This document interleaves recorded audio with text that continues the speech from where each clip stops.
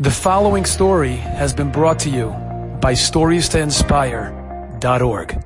So there's a Yid, we'll conclude with this, Rabbi Yaakov Naiman. He was the Rosh Yeshiva in Ar Yisrael. First he was a Lamja.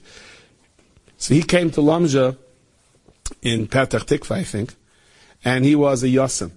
I think he was a Yassim, and he was all alone, and he wasn't making any friends, and he was very lonely, and his learning wasn't going well. And there was one day a week where the mail showed up there in those days. And everyone lined up by the Rosh Yeshiva's office to get their packages. But he knew he had no one to send him packages. He said that was his worst day of the week. That was so painful. Kid would come by with a cookie, this guy would come out with a sweater, and one day it bothered him so much that he went up to his room, covered himself with a blanket, and burst into tears. And he said, Rabbeinu Shalayla, you're the Aviyah Yisayman. You're the Aviyah Yisayman. Send me a package. He said, I don't want cookies. I don't need a sweater.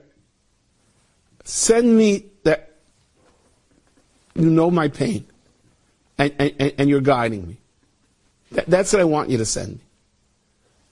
And he took the cover off his head and he wiped his eyes and he went downstairs, and for whatever reason, the best bacher in the yeshiva, who didn't notice him until then, came over to him, looked at him and said, I'm looking for a chavrusa after night seder for an hour.